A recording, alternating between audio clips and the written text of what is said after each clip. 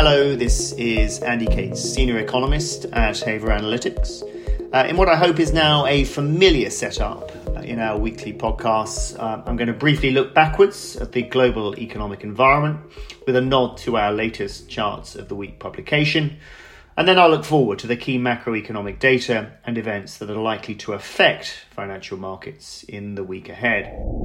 So on the whole, when looking in the rear view mirror, last Friday's much stronger than expected US jobs report has, on the whole, set the tone for financial markets in the past few days. But while investors have concluded that the Fed could enact a slightly tighter for longer monetary policy as a result of the buoyancy of the US labour market, there's still much optimism pervading through financial markets that inflation has peaked and that the work of central banks is nearly complete. In our Charts of the Week publication, our first few exhibits certainly chime with the idea that inflation is rolling over and that tighter policy settings are taking a toll. It's nevertheless noteworthy that business sentiment data from around the world are now exhibiting an unexpected improvement.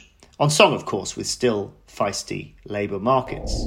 Clearly, the key for financial markets now will be whether or not those labour markets, most notably in the US, start to finally respond to the tighter monetary policy regimes that have been instigated.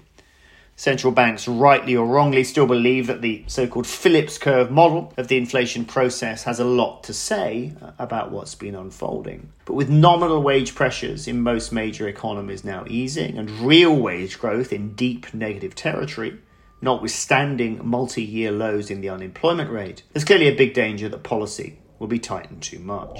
All this will leave investors on the lookout for any information that pertains to inflation and labour markets in the week ahead. The key numbers arrive on Tuesday in the form of the January US CPI inflation report, with expectations for the record currently centred on a drop in the year-on-year headline rate from 6.5 to 6.2%. Other key US data points to keep an eye on are the January retail sales and industrial production numbers, which are due on Wednesday, and the more forward-looking Empire State and Philly Fed surveys for February, which are due respectively on Wednesday and Thursday.